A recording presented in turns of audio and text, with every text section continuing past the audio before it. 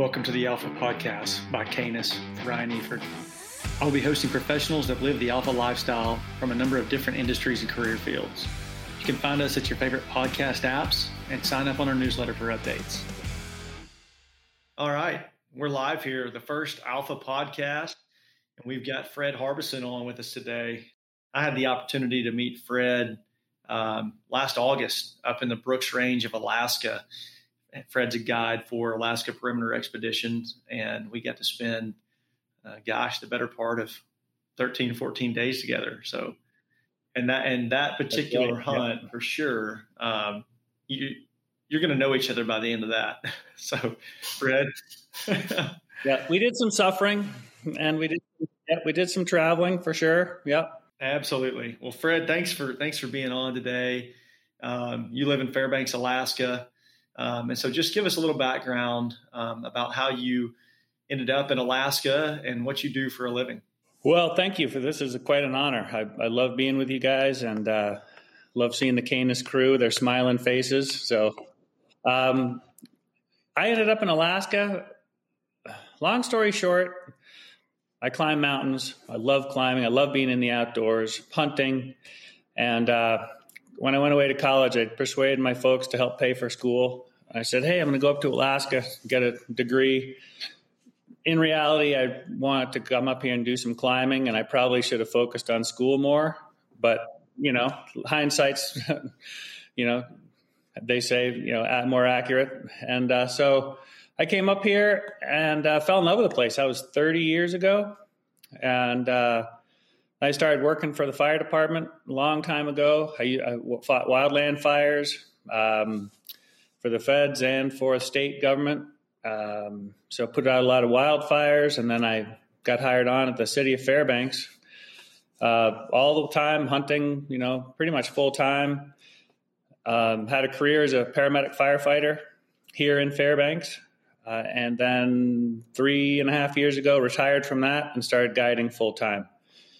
So I started hunting with Alaska Perimeter Expeditions with Jeff Poor and some of the sort of legendary guides back in 94 and 95 as a packer, and just progressed, each year slowly until I could finally do it full time.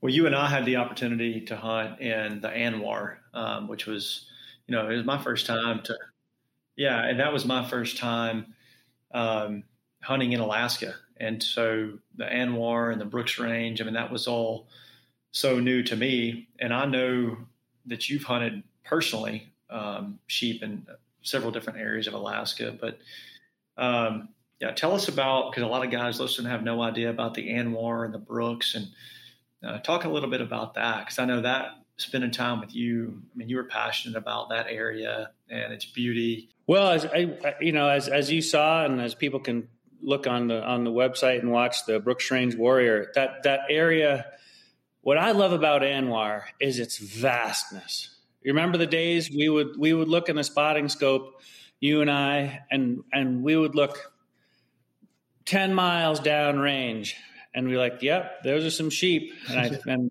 just based on the body size, like, they look like rams. You can't tell from 10 miles if they're very good or not. And so, okay, well, we just have to get close to them. So you walk 8 miles, just to get close. It's just big, vast, open country. No one else out there for, hundreds and hundreds of square miles.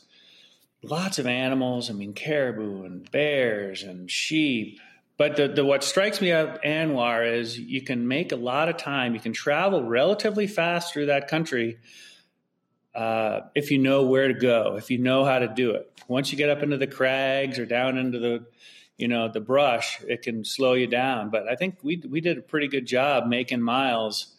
But as you saw, it's pretty rugged. Sometimes, you have to take an hour or two to struggle through a tough patch. Absolutely. The key is we did a good job finding those game trails and getting around, because it doesn't, as you mentioned, it is so vast. And I remember numerous times, especially early on, I would look at a land point and say, okay, we're going to be there in 30 minutes. And an hour and a half later, you're still walking, and you're like, And then once you get up to there. it, what you thought was a 30-foot cliff is, 400 feet. Like, whoa. There's just, it's hard. The frame of reference, size reference is pretty tough here. Yeah. I've had the opportunity to meet Cabot Pitts in camp as well, right? You and Cabot. And, you guys are both, it takes a special individual, obviously, to be a sheep guide. For our listeners, Fred was there, had a 12-day hunt before. Fortunately, got done pretty early on that hunt, and we'll go back and talk about that guy's experience. But then we went 12, 13 days, and it was just an absolute grind. And so, we had the luxury of, if you call it that, at least to rest and recuperate, to go back, take the flight back to Fairbanks and take a shower. And you had a moose hunter coming in, and so it takes, we talked about that on the plane out. It takes a special person that's mentally tough. You can enjoy it as much as you want, right? But things on your body start to break down. Yeah. Feet break down, you get hot spots. And as you mentioned, it can be a grind. And so it takes a special person. Let's talk about that. You Cabot, you're tough physical individuals. You're, I would say tougher mentally, right? Because no matter how good of physical shape you're in, there's still pain. There's pain every day on a sheep hunt. And so how do you deal with that? What do you think drives sheep guides? Man, I think that's a great question. I think that, I guess it's probably the same thing that drives, in their own special way, like a high-end athlete or, anyone that is just very good at what they do. They know how to do it the most efficient way. They know how to recover, as we talked about, out there extensively, training for this sort of thing, going 6 weeks straight of carrying heavy weight. You don't just go do that. It takes all winter of weightlifting, of running, biking, skiing to develop all that. But I think you're right. Mentally, I think is the hard part. I've had some guys come up, some hunters that were ex-special forces and that kind of thing. And they all fared pretty darn well. Some of them were just like, this is the hardest thing I've ever done because it's not, they're trained to go in for a quick mission, in and out, 2 or 3 days, done. It's not a 14-day grind. Right. And so it's just specificity. It's getting ready for exactly what you're going to be doing. I think for me, I'm not old, but probably older than most of my sheep hunters for sure, 5-10 years. I think for me, it's just knowing how to be efficient out there.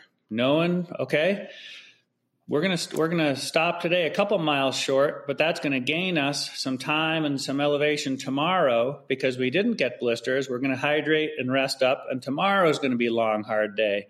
And so working in almost like a training plan, not going 2 or 3, 4 straight hard days, having one day in the middle there where maybe you're not carrying your whole camp. You're doing a day expedition up onto a ridge and checking stuff out to sort of almost build in a rest day type thing. So you got to start being a little bit smarter, right? Change things up a little bit. But when it comes down to it, as you saw out there, sometimes no matter who you are, you just got to put the pack on. You're like, you know what?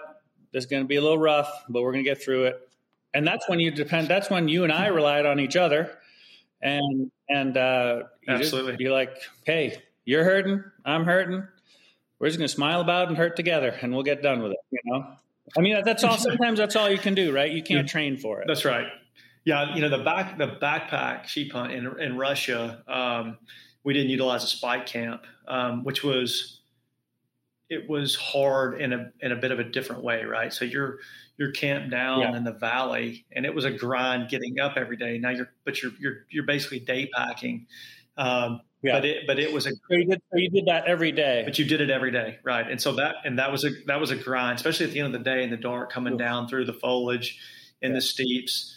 But it was a grind in a different way. Let's talk about our pack weight for a minute. Again, that was my first backpack sheep hunt. I remember I was telling the guys when I weighed my pack, I was a little bit lighter than the two camera guys that we had. And what I didn't realize is that when I weighed my pack, I did not have my binoculars on my chest. I don't think I had my rifle on my pack. And so I had agreed to take some of Grady's lenses and, and I shouldered that thing. And so I think every camera guys, me, you, everyone was north of 90 pounds leaving camp.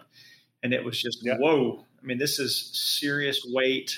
The glutes started firing off, had to adjust the pack. I'm like, there's pain in places there shouldn't be pain right now. So let's talk about that for a second. When I was running this morning, and I was thinking about getting to visit with you today. And, what I think is unique about any guide, especially a sheep guide, because of the seriousness, the danger of the situation, managing caloric intake and hydration and just the steeps and blisters, all of that. You have guys, of course, every year that come up and hunt with you that you've never met. You've talked to them on the phone. Cabot, I think you guys, like you did to me, you guys reach out and do somewhat of an interview and make sure that your clients are doing. You hope they're on. You trust them. You hope they're on track. You hope they're training. But then it's even so. You're forced to basically become a team, right? On day one, when that bush plane lands, you're forced to become a team with this person who you've never met for the next 12, 13 days. Then you take our situation or anybody that films a hunt, trying to, show an audience what that hunt entails. Now you've got me and you've got two camera guys, and that presents its own set of challenges, right? I mean, it's hard enough to shoot a sheep, whether that's with a bow or a rifle. It's even harder to, I know guides around the world that can be frustrating. They see that camera and it's like, oh God, here we go. Does this camera guy know what he's doing? Is he going to spook the game? Is he in shape enough? Is he passionate enough about this? Because how much pain's going to be involved. And the hunter's passionate, right? Because he's wanting to. That's his dream to do that. But I think sometimes people rightfully so doubt, okay, this camera guy's here to do a job to shoot this camera. Is he going to be passionate enough to grind this out? I remember you and I you're forced in. What we did well, and I try to do this with every hunter that's coming up. You and I had some more extensive conversations over the phone before we even met about that. Hey, who are I remember asking you, who are these camera guys, and what are their capabilities? And I sort of explained to you, kind of point blank, like, hey, if we get up close to a sheep, this is your hunt. I'm there to help, with some technical stuff, but it's your hunt, and I'm basically sometimes it may come down to the fact I'm going to say, hey, Ryan, we can get close to that sheep, but we got to leave the camera guys behind, or we got to leave one behind. That's going to be your call. But we had thought about a lot of these things, number of tents, food, working through the ANWR with 4 people instead of 2. We talked about most of that stuff before you even got up here. So just get that out in the open. And I think that's super critical. Like with any guide and any hunter, the hunter should always have some sort of conversation with the guide first, just like common goals. The guide should be asking, what's your goal on this hunt? What do you want to do? What do you want to see? I know obviously you want to get a nice animal. That's the number one goal, but there's so many other things you do out there, and so Absolutely. I think that conversation has to be done. And I check in just to say hi, just try to start figuring out what the person's like, Sure. Well, and I think you did, observing you in camp. I mean, that was a tough hunt, right? It's not every hunt's like that, but that was a tough hunt. And so I think you did a good job. You bounced around every morning. You started the day off, even when I know sometimes it was probably hard. You were positive. You go check, basically do a health check on everybody. How we doing mentally? How we doing physically? Let's address those blisters. Let's knock those things out. And I think anybody listening that's wondered if they would make it on a sheep hunt, I think that you've got to train, and then you've also got the biggest key is go into it with an open mindset, and just know that you got to be positive every day and work together. And it's okay. It's okay to have a day or two or a couple hours here and there where you're kind of down, and that's when you rely on your other,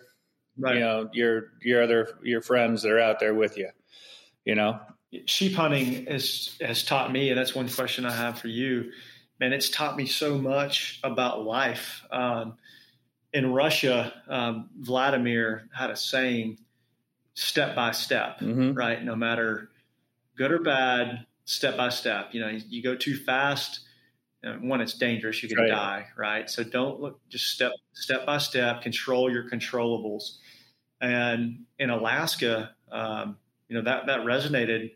I was thinking about that hunt in Russia, and it was step by step, So me, when I'm talking to myself mentally, and there's times where you're like, golly, I'm tired, I'm hungry. There's pain. It's like, look, step by step. And that's helped me in life since I've started sheep hunting, deal with a lot of things. I think so often people try to, they stress it, they get themselves in their own mind worked up and so stressed and give themselves anxiety because they're worried about things that they actually have no control over. And sheep hunting has a way of, there's only so many things you can control. Absolutely. I have a favorite saying that an old timer, an old Athabaskan gentleman I know he's dead now, he's passed, but from Fort Yukon told me a long time ago. He said, in relation to all the things you have to do in life, all the things you have to do as a guide or a hunter, or as a parent, or as a teacher, or as a coach. He said, Freddie, you're one man with two hands, meaning there's only so much you can do. You want to do 1,000 different things super, super well.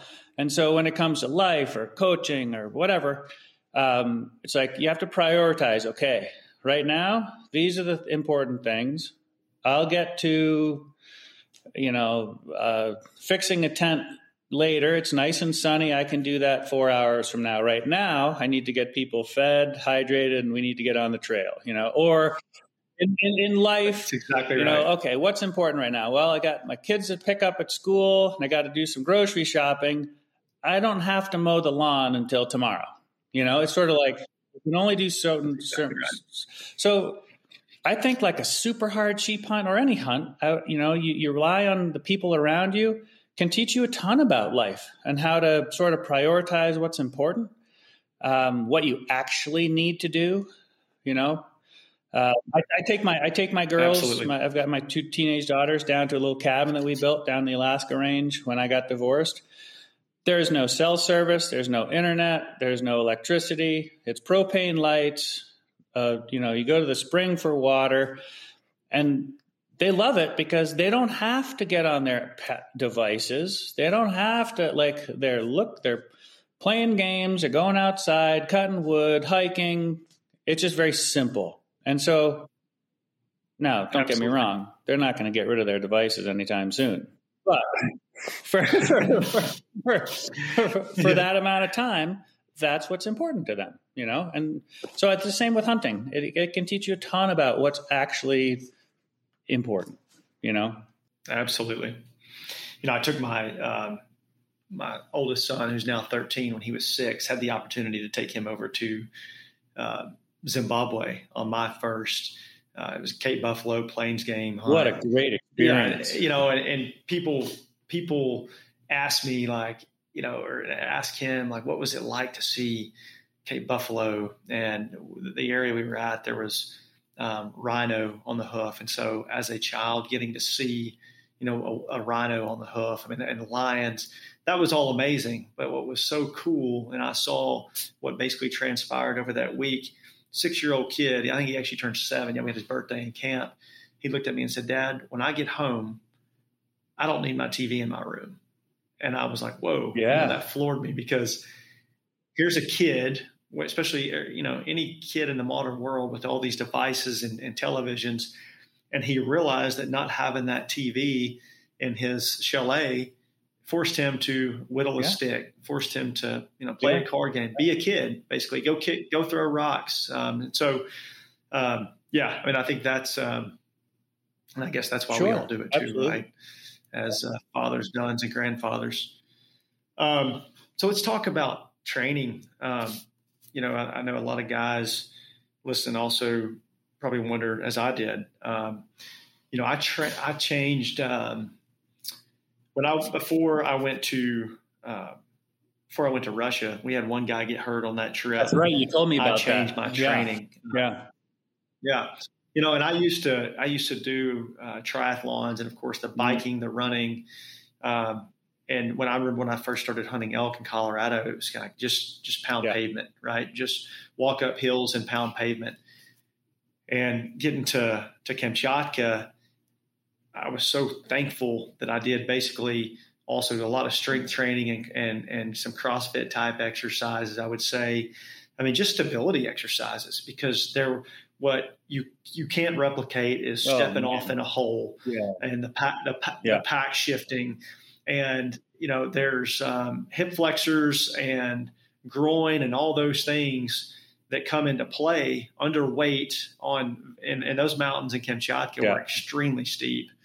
And so that changing my training program really helped me on that hunt. And so then I ramped that up even more, did more of what I thought was good for Alaska. And I see a lot of guys these days, whether they do it or they ask, it's like, oh, I've been running a lot, or I've just hit the stair stepper every day.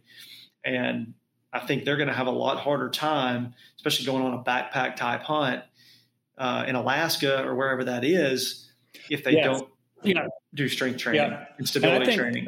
Well, first thing I would say to that is, CANIS does a good job. On the website there, you have the CANIS athlete, and they're always putting out, training and nutrition. But you're right. Even things like balance. People don't train for balance. They don't get on a balance board. And that's what I use Nordic skiing in the winter for, skate skiing.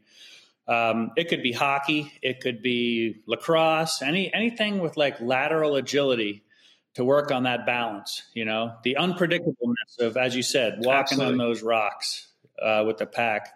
Stuff like that is super, super important. The running, absolutely. Develop, good cardio and toughen up, your legs and your lower back as far as all the connective tissue. But without that weight in the pack and without, working on balance, some of the weakest sheep hunters I've had, not mentally, but physically, are the guys that just run. They don't do anything else. So, remember just picking up those 90-pound packs the first day and put them on our backs. Just, you're picking up your pack and putting it on 15, 20 times a day, something like that. And so just that motion, shoulders, core, you're using all these muscles on one of these hunts that you don't think about. You think about just going uphill, using your legs, thinking about carrying your rifle. There may be a 6-pound little mountain gun, but that's in your hand for the large part of the day, back and forth, back and forth. Your forearms get a workout after one day. Little things like that people don't think about. So training for that can be super hard. I think you guys have a great mix of it. Yeah, you've done weight training, running, balance work. All of that is super important. And then, of course, weighted pack work, climbing. I would caution people to make sure they know how to go uphill with a heavy pack. But man, going downhill with a heavy pack can sometimes be even harder. I think you and I turtled ourselves at least once or twice on that trip. Yeah, exactly. So going downhill, you just topple, and all of a sudden you're down. You're like, okay, what just happened? So, and I would definitely recommend people have poles with them. For sure. If you look at all the serious hunters and serious guides carrying weight in the mountains, having a pole, preferably 2 poles, is pretty important. And anybody that's going to hunt with you better have poles, because as we were laughing, Fred can move very fast with poles from all the Nordic skiing. Well, you have to. I try not to, but if you have to, you can move fast. You've been doing this. Ryan Lee got some pretty bad blisters. You've been doing this a long time, personally, and then of course with the medical background. Is there any mountain hacks that you've learned that you want to share with people listening that you've learned over the years that maybe you didn't know it originally, and you add those things to your pack, or you do these things now that you've for out in the field, or for just when you're training? No, out in the field on a hunt. I try to have everything sort of. You saw my pack. I try to have everything that has a dual purpose. Like I had a little canister. It's basically it is an empty Gatorade canister, and the screw-on lid. And that has all my personal stuff in it: toothbrush, toothpaste, meds, dental floss. Well, the dental floss is also great for sewing. That plastic canister, that's my backup coffee cup, or it's also a backup, water carrying container. So I guess what I've learned is if you can have items in your pack, because you're carrying the darn thing wherever you're going, have it so they have multiple purposes. I think that's probably the most important thing, because you can cut down on weight, and you also have plan B. You have a backup for items that you may not necessarily have. The other thing is, take a few blister pads. They're good for everything. They can be Band-Aids, they can be blister pads, and know how to use them, know how to drain blisters, and know how to take care of them properly. Because no matter how you break in your boots, you get a stick in there or whatever. You never know. Getting a blister out there, your feet get you into a country. They also get you out of the country. And so you got to take care of them. That's exactly right. Oh, Gold Bond. Absolutely. That's something that we showed up without, and was fortunate that you shared. Gold Bond. There's underneath the pack strap after or on the belt. Oh yeah. Absolutely. Yeah. Gold Bond powder, people. Just remember that Gold Bond powder. And your bathing hack with the heat in the water, that was a winner too. We were able to clean up with the heat in the water and using the camp towel and the coffee cup. That was awesome. Yeah, whenever you can do that, that's or finding little natural spots. We walked by what I called Wolf Camp, that waterfall rock where the water's cascading about 400 feet down that south facing slope. I don't think we ever went up there, but earlier on that was glacial. Well, it's snow melt coming off, but then it's coming down that big south facing heated rock slope, and the water's 65 degrees at the bottom. You just sit underneath there and have a shower. Out in the woods, if you can get clean and stay clean, it's better for scent for animals. It's better for your hygiene. It's better for your tent partner. It's better for everybody. Absolutely.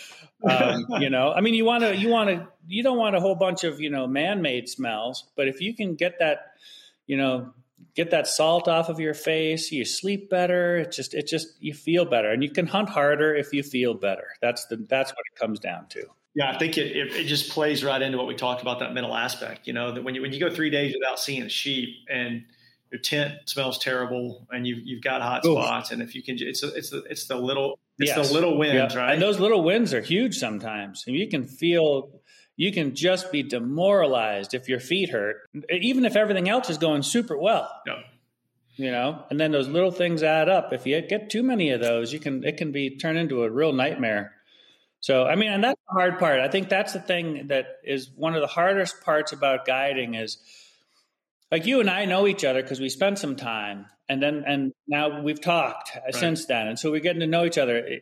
One of the hardest parts about guiding is the first 2 or 3 days, figuring out exactly how far you can push someone or coach someone without making it miserable. That's right. Because you want to have, whether you're seeing animals or on animals or not, you want them to have a good time. It's supposed to be an enjoyable experience. You want people to come back to you. So that's you sort of fine tuning. And figure out, are their feet okay? Lower back okay? Are they sleeping all right? They're getting enough sleep or too much sleep? And you sort of figure out, without being a parent, you figure out what they need to stay comfortable and stay happy. Well, and I think that goes back to what impresses me about any successful guides in general, especially mountain guides. I think I heard it was Ivan Carter one time, the African PH, say, you're so much more than a guide.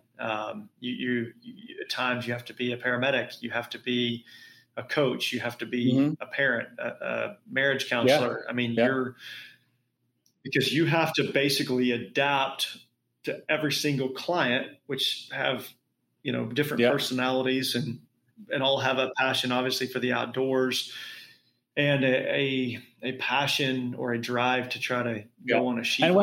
And when it comes to marriage counseling, I say, I'll give you as much marital advice as you want, but just remember, I've been divorced. So do you really want to listen to me? All the other things I may be qualified. I may be qualified to talk about other things, but just saying. Full disclosure here. Yeah. Comes with the nature. So let's talk about, I was having a conversation with a guy this week. We were talking about, and it reminded me of, and you don't know this, I don't think. I just got back from Nepal for blue sheep. I didn't know that. And we'll talk about that in a sec. But, our hunt went down to the wire. We shot the last day with you in Alaska. Your client the week before, I think he killed on day 1 or 2. You said. Well, So Kurt came in. He came in 2 days early, and we got underneath a ram the day before the season opened, and so we got that ram an hour and 15 minutes into opening day. I'd hunted with Kurt before, and so I said, hey, come up a couple days early. A couple times, right? No, just once. I'd only hunted with him once. Yeah, but I said, come up a couple days early. We're going in the ANWR, so it's going to be some big country. Let's take a couple days and find a ram, get up underneath it, and just sit on it and make a plan. So that's what we did. And so that was nice. But then he had another 10 days, so he actually ended up harvesting a nice, almost 8-foot grizzly bear, interior grizzly, which was also fun. We got him real close to that, about 30 yards, and I think his eyes almost popped out of his head when he came up over and said, he's right there. And yeah, sometimes it goes down to the wire. What happened on the blue sheep? Same situation. It was the epitome of Murphy's Law every day. We could have shot day 1. Could have shot a nice ram.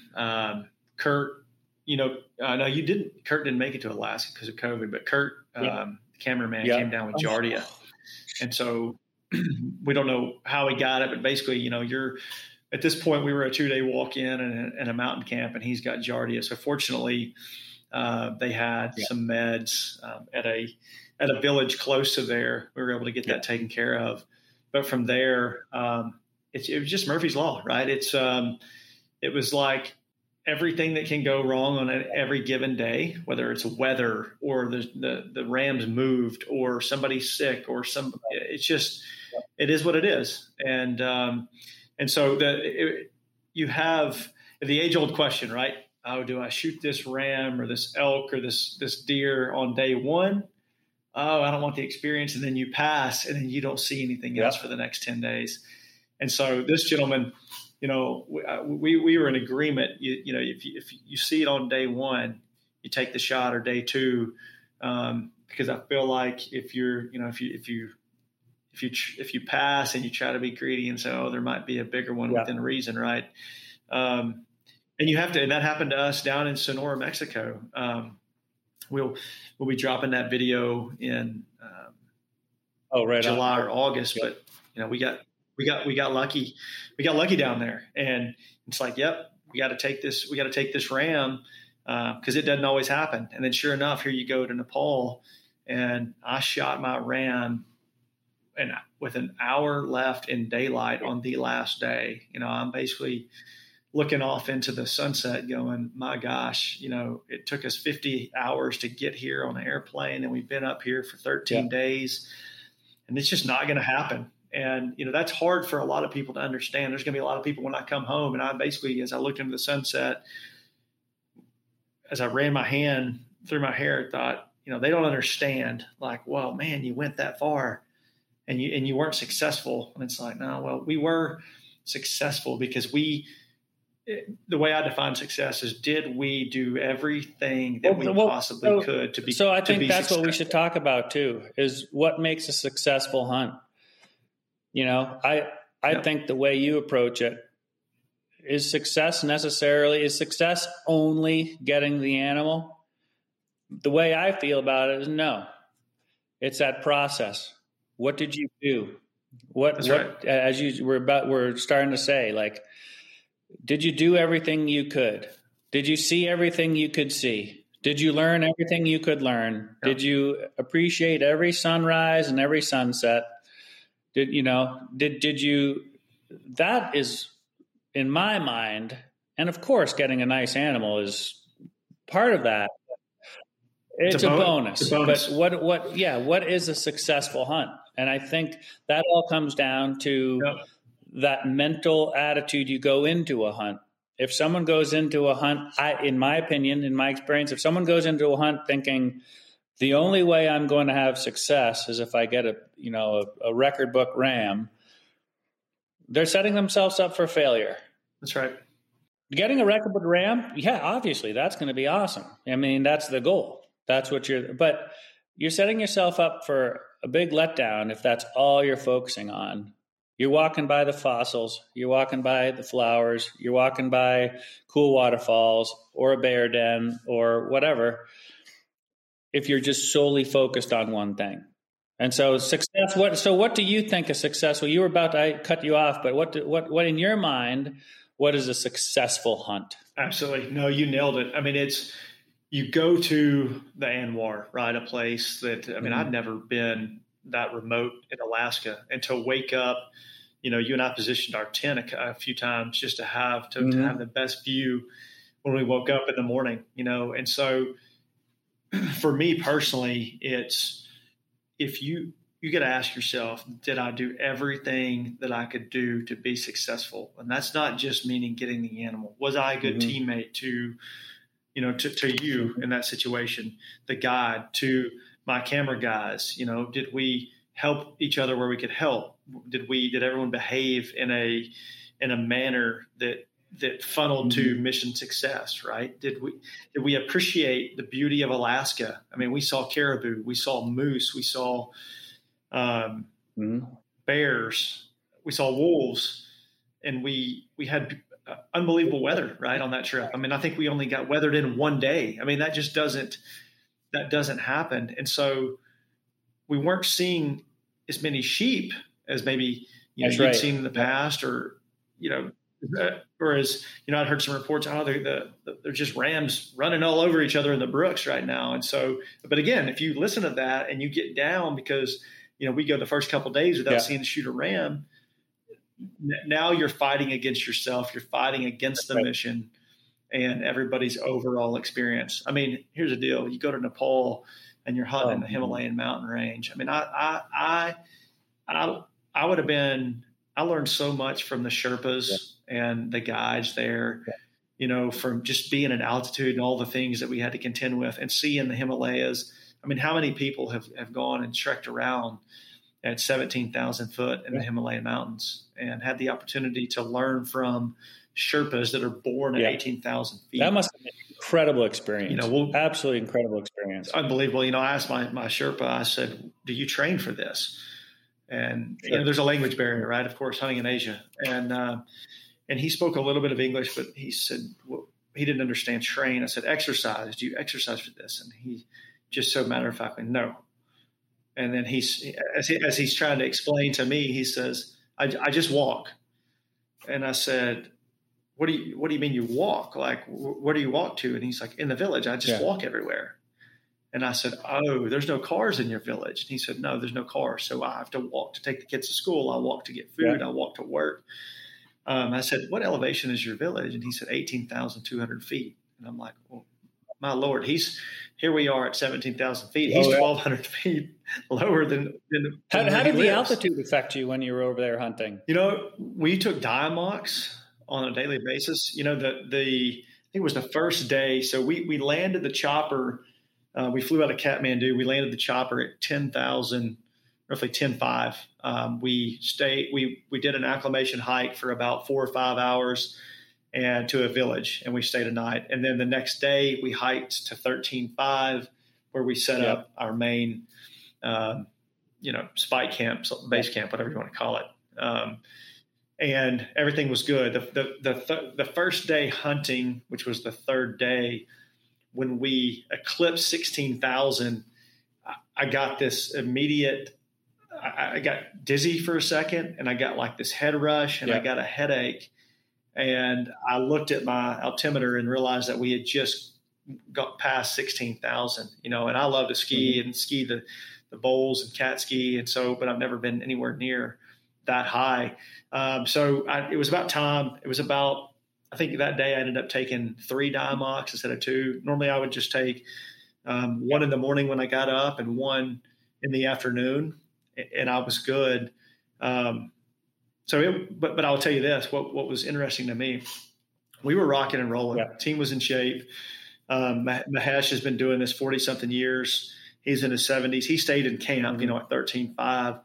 But he said, we've never, again, because it was Murphy's Law, we had blizzards come in, and, but we just kept going. And he said, he actually asked, he said, have you guys ever wanted to climb Mount Everest? Because if you want to, you should do it now, because you're in good enough shape. You guys should go do it. I said, well, if you put a sheep up there on top, I'd go do it. But he said, we've never had guys go so many days in a row without a rest day.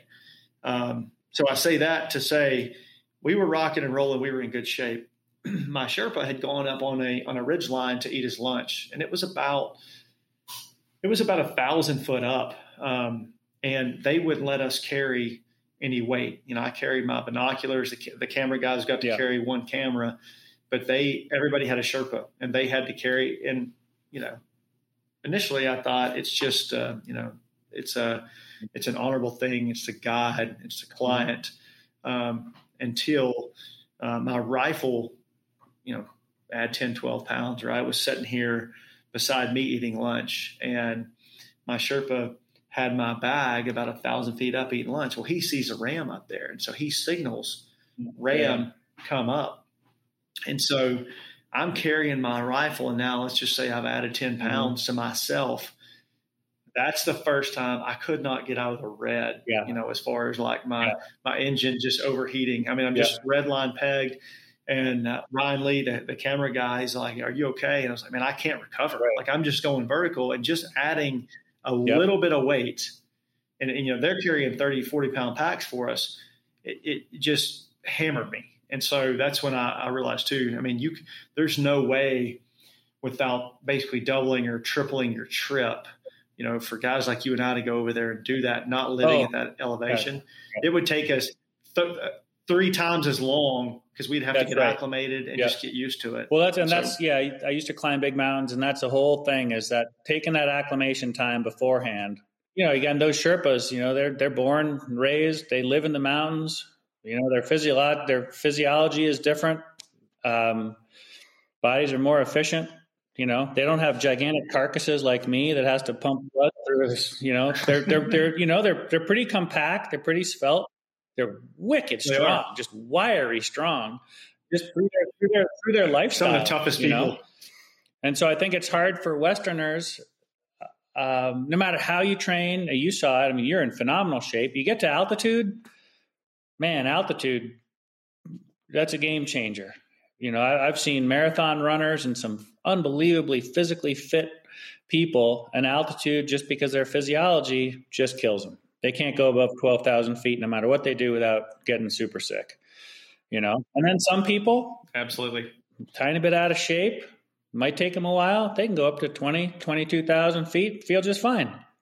Who knows, So, well, it's too bad that you got a ram, which is nice, but just like another one of those long grinds, another long trip, huh? Absolutely. It's where I took the shot, this mountain. Now, I'd stared at this mountain for 2 days prior. We had to move areas. There was so much snow up high. Mahesh wasn't comfortable from our current spike camp to hunt this group of rams. They would send a team up of Sherpas, preferably the mules, and we would set up a spike camp for one night, but we'd have to sleep at about 15.5, 15.7 versus 13.5. And he was worried about, that just because he said, you just never know how altitude affects people. And he's like, when we tend to have problems when people are sleeping because their body relaxes. And if you're going to give in to the altitude, we have serious problems. And so at a maximum, you're going to go up for one day, sleep there, hunt those rams. So long story short, snow comes in, 2 days of blizzards. We have to walk way around, and I'm looking at this mountain we're going to go up. And I'm like, we were hunting some tar down on the lower part where there was no snow. And I said, is there a trail up there? And he would always laugh and say, there's a trail. And I'm like, is it straight up and down? He said, yeah. He said, the guys are going to take ropes. So if you're uncomfortable, put your ropes on. And, here we go. Now that's interesting. Real. Now it's about to get Western. So, but yeah, where we ended up, that climb, I remember thinking as I climbed up, I thought my mother would not be happy with me right now if she saw when I was climbing up. But we ended up getting our ram. It was about a 3-hour descent down, and it was straight up and down. And so the guides basically said, get those guys off the mountain. We'll recover it. Well, they couldn't even, they basically cribbed the meat, even left the horns because it was dark and it was so steep. They came down, and we wake up the next morning at 5 a.m. and it is just full on blizzard. And we have at this point in no weather conditions, we have about a 6-7 hour hike back to this village where the helicopter is going to extract us. And, but with the snow, it ended up taking us about, 8.5, 9 hours. But I asked Mahesh, I said, how are we going to get my ram? And he said, I've already deployed the boys. And he said, they left at 4 a.m. in the dark in this whiteout blizzard back up there to get the ram. And so we head out. So I didn't even get reunited with my ram until basically the day after, as these guys basically trudge into camp. But they are some of I was blown away. You think you meet tough people, and then you're always humbled and go, now I've met tough people. Big time. Those guys, it's below freezing. It's snowing, and they're out drinking tea in the blizzard in flip-flops beside the fire. They never complain. It's like it's not in their DNA, right, to complain. They just grind, and it's so motivating.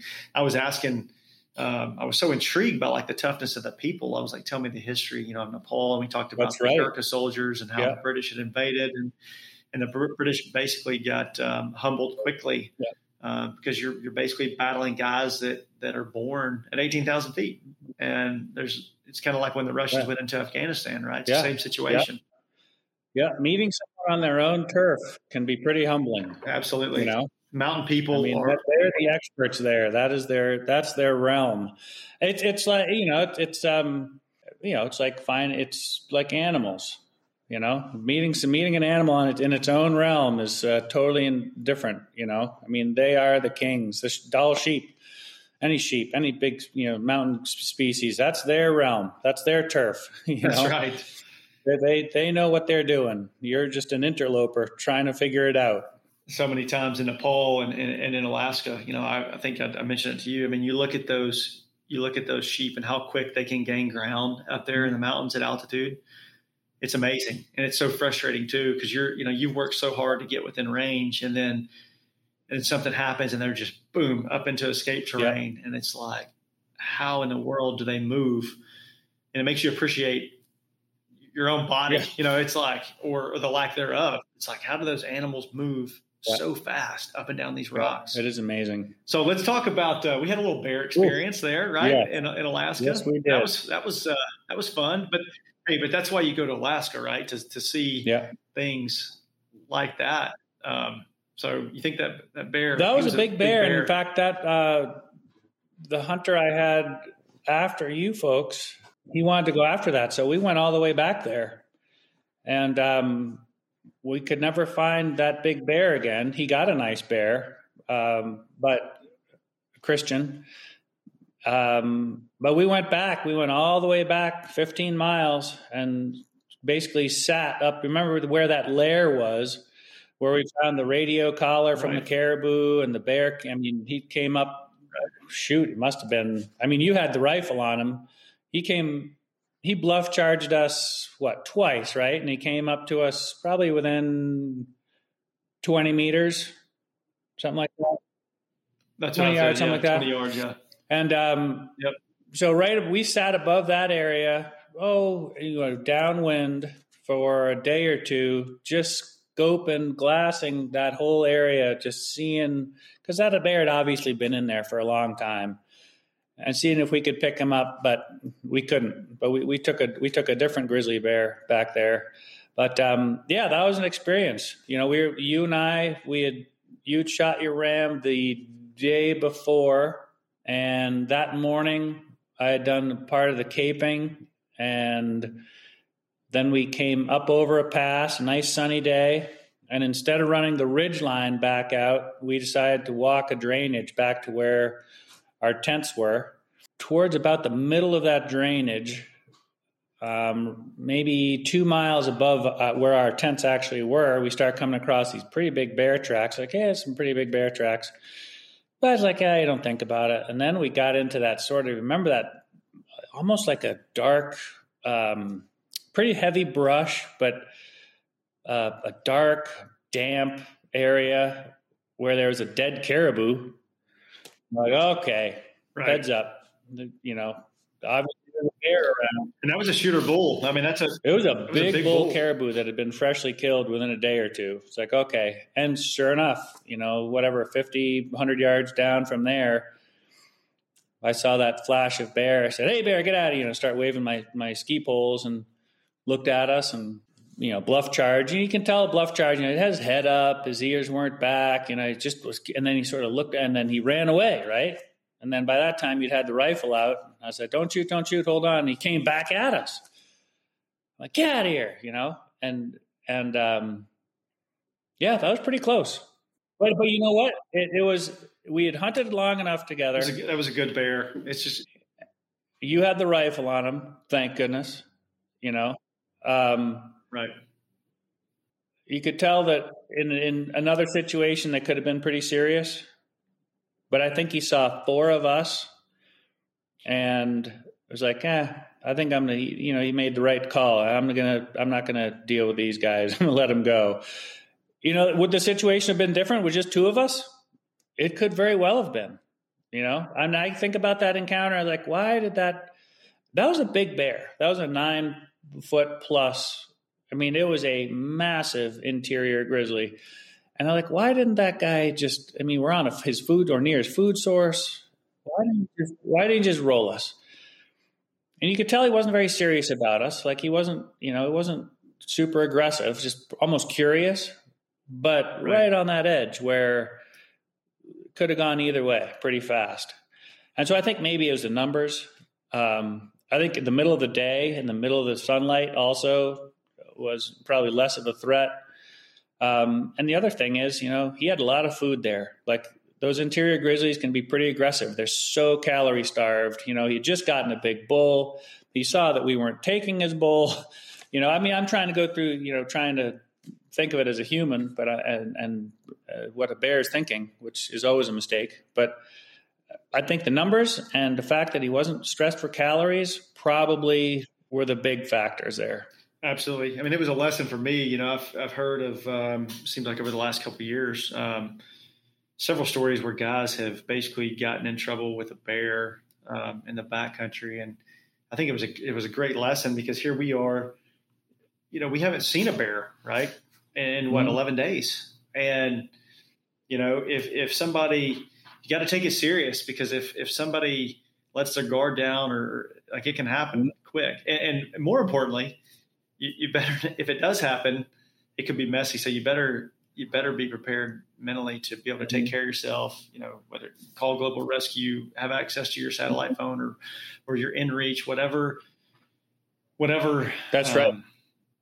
Whatever your rescue plan is, be prepared to execute it. Because, like, as you said, I knew the way out of there, right?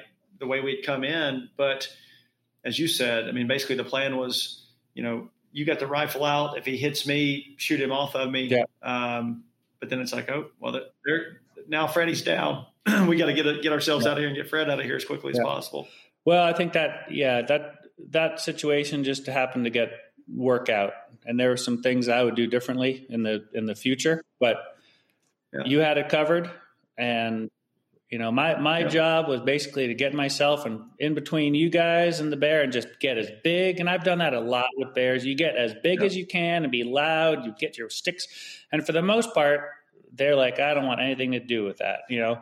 If you start backing away and show any sign of fear, that's it. They're going to get I think I remember, I took a couple steps forward and like waving knocking those sticks, get out of here, getting super loud, aggressive. Absolutely. Because that's what you have to do. And you had the rifle. So like, okay. The poor camera guys, remember that we asked, hey, did you guys get that? Did you guys get that? And they're like, oh, no. I think they're coming backwards. They were praying they were praying and spraying with their cameras as they tumbled backwards behind their backs.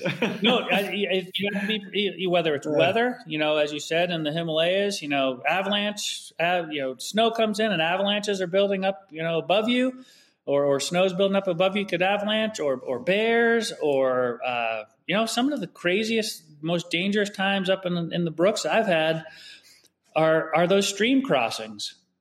You go across a stream and it's ankle deep, and then a couple days of rain up high. It may not even be raining where you are. You have to get back across the stream, and now it's almost hip deep and ripping. Man, that can be a dangerous crossing. With that force of water. Just little things like that you have to be prepared for and think about constantly. Like, how are we going to get back now? Absolutely. I guess kind of the same situation, just an example of, again, being prepared in Nepal. So on this hike out, this 9-hour hike in the full whiteout condition, when the snow's coming down that hard, right? I mean, it was like a dream, dream ski day in Colorado. Yeah.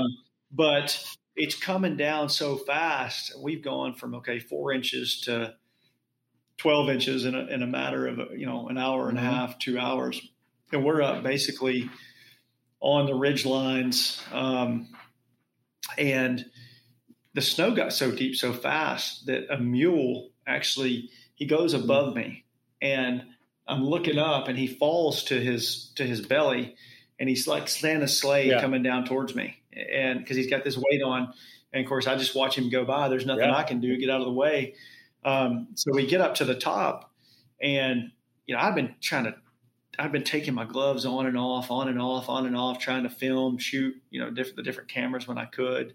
Everybody just trying to, you want to capture it for everybody to say, it's your biggest fear. Like, oh, did we capture enough? And so my hands go from like stinging cold, right, to numb, because then now I'm having a hard time getting them back because everything's wet. And I didn't have because that was just unseasonal weather for that time of year. And I remember thinking, thank God I've got my down and then my CANIS, my Nunavut jacket and my Nunavut pants, because as we went over the cornice, the wind was like 45 miles an hour. And that's when it got super weird, because it's whiteout conditions. I'm like, surely these guys know the trail, because, over there they mark the trail with rocks, right?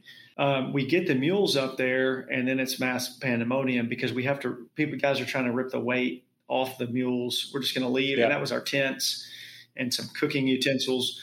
And at the same time, now these Sherpas they're standing, right? And they're carrying 80-pound baskets. And so now, as you know, right, they're standing. Now they're getting hit with a 40-mile-an-hour wind. They didn't have the gear, the 3-layer, shell jacket and pants that we had, hood, and the quality of boots. A lot of them are in tennis shoes because that's just what they prefer to walk around in the mountains in. And so that's when Mahesh, as we debriefed in the village, and I'm sitting there going, okay, now, and my hands got warm again. Yeah. And I'm like, okay, am I going to have to pull my wool socks out and put them over my hands, right, to pull 2 pair of woolies out?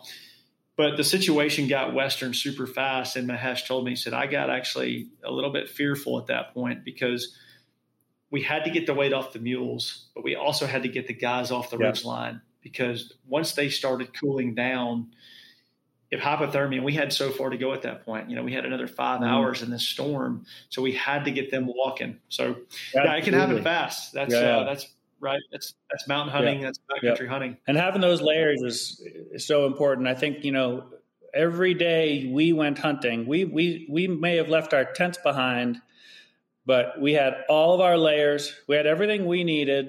It wouldn't be super comfortable, but we could totally survive, till we got back to our main base camp, back to the airstrip. Right. And that last couple of days, we actually had our sleeping bags with, when we made our last play, like, guys, take 2 days of food, take your sleeping bag, sleeping pad, who knows, may have to sleep out there, maybe not. And we looked at the weather, checked the barometer, weather pattern's nice. I think let's go do this. But being, thinking about that a day in advance, 2 days out, 3 days out, what do you need? What are you going to have? What are you going to need? What are the worst case scenarios, And I think that the gear that you brought up and the CANIS gear that I now use is perfect for that, because as I said earlier, the multi-purpose, little jug I have for carrying stuff, it's also my backup coffee cup or water. That CANIS gear, I use it for other things too. I mean, I've got the wind shirt. I think it's the Premier. Is it Premier? Yeah. Insulation that I use fat biking in the winter, because it is one of the only pieces of equipment that I can sweat super hard, and I don't get the frost buildup on the inside. And so I stay dry for a 4-hour fat bike ride or an hour-long skate ski.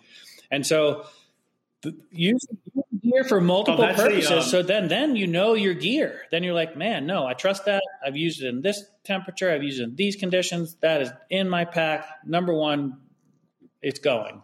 And that's how I sort of make decisions about gear. Is, have I used it in multiple different settings? Do I trust it? And, that CANIS gear, I mean, I sent you some pictures of me cutting firewood in those CANIS, in the CANIS pants. I had an insulated layer underneath. Yep.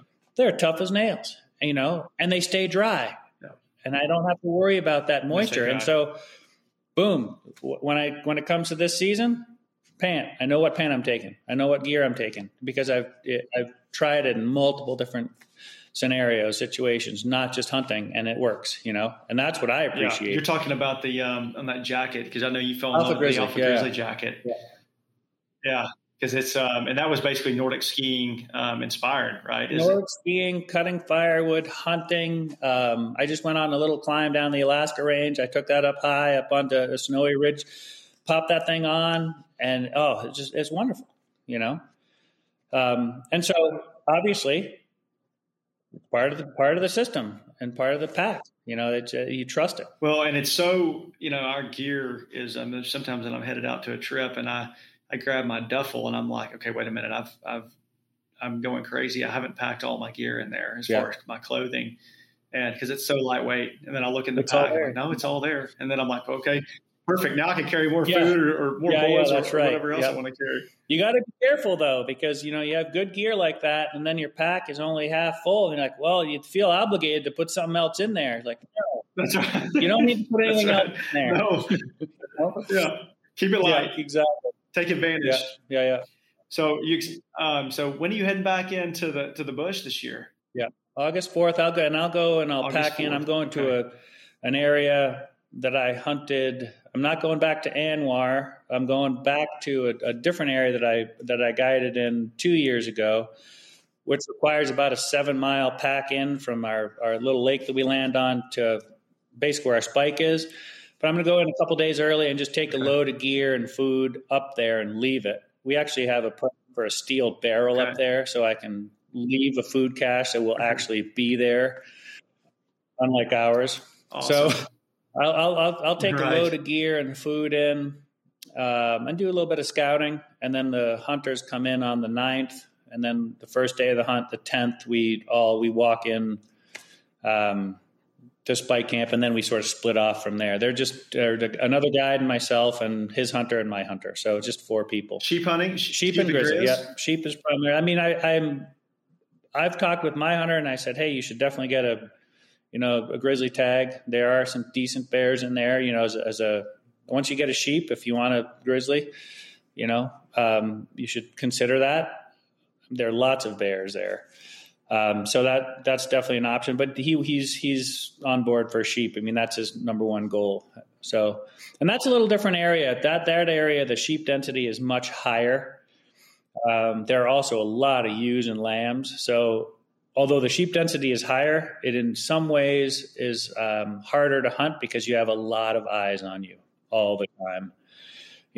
Like ours, the sheep were sort of spread out, and you could walk down the middle of a valley and have no worry about spooking things out of there. This area is a little smaller and tighter with way more eyes. So you have to be a little craftier is how you get around. But yeah, it should be fun. August 4th, and then I go in. I've got 2 hunters, so I'll be in there for a month, 5 weeks total. Yeah, it'll be good. Man, I still think about sheep meat. That was the first time I'd eaten Dall sheep, and when we cooked it that first night over the open fire, we did the ribs first, the ribs and some and then sweet meat, and then we cooked. I think we cut up some medallions. We did, and cooked them either on spits and then also on those hot rocks, on those hot stones. And that worked out perfect. It was unbelievable, right? What a treat! It was amazing. Yeah, if you are listening and you haven't checked out the Brooks Range Warrior, check that film out, because you can see Fred and I in action, and just the adventure of a lifetime that was. And it is in the film. Another grizz or multiple grizz came and ate all of our food. And so for the last day and a half, we basically had sheep meat.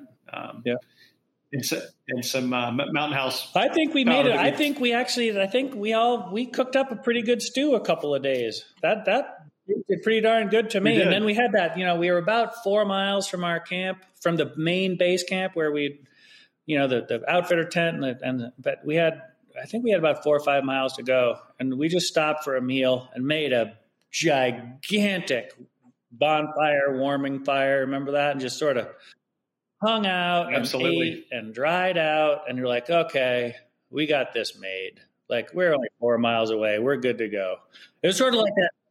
That point of the trip, we're like, okay, we got this now. Like, you're locked in. Absolutely.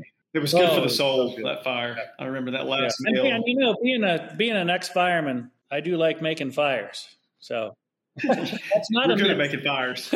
I think it was Grady told me, he said, man, I've never seen a guy be able to make a fire like Fred. And I was like, well, I think he's been trained in that. Mountain House we should call them and sell them that new flavor that we had there. Was it spaghetti breakfast skillet and some? It was all of them put together, wasn't it? Yeah, mixed in one. That was a darn fun trip. It was amazing. Well, I appreciate you being on, and it's been a pleasure visiting with you and catching up. Absolutely. And looking forward. Idea. I mean, you've got since I've met you, every time I go out training, yesterday, this morning, I always know that Fred's out training too, and that's Absolutely. What's cool about hunting and the friendships that you make, and it's especially when you go through a hunt like that together, right? And I know that you're going back out to the bush here in August. Yeah, it's pretty awesome and it's inspiring. Well, but at the same time, I want to thank you guys, and you in particular, because what makes a hunt are the people you're with. That's right. And you guys made that hunt, And thank you. I mean, the gear is phenomenal, but the people make the hunt. And absolutely, it was truly a remarkable experience for sure. Well, thank you, and be safe. I don't talk to you before the 4th. Absolutely, and we're looking forward to having you guys back up to Alaska at some point. Well, we're going to hunt together again. So okay, good. Yeah, good. Absolutely. We've got more country to see, more stories to tell. Perfect. I love it. Well, thanks for coming on, and to our listeners, thanks for listening to our first Alpha podcast, and we'll have more stories to tell with Fred Harbison from Alaska. Absolutely, and thank you for having me. Okay, thank you.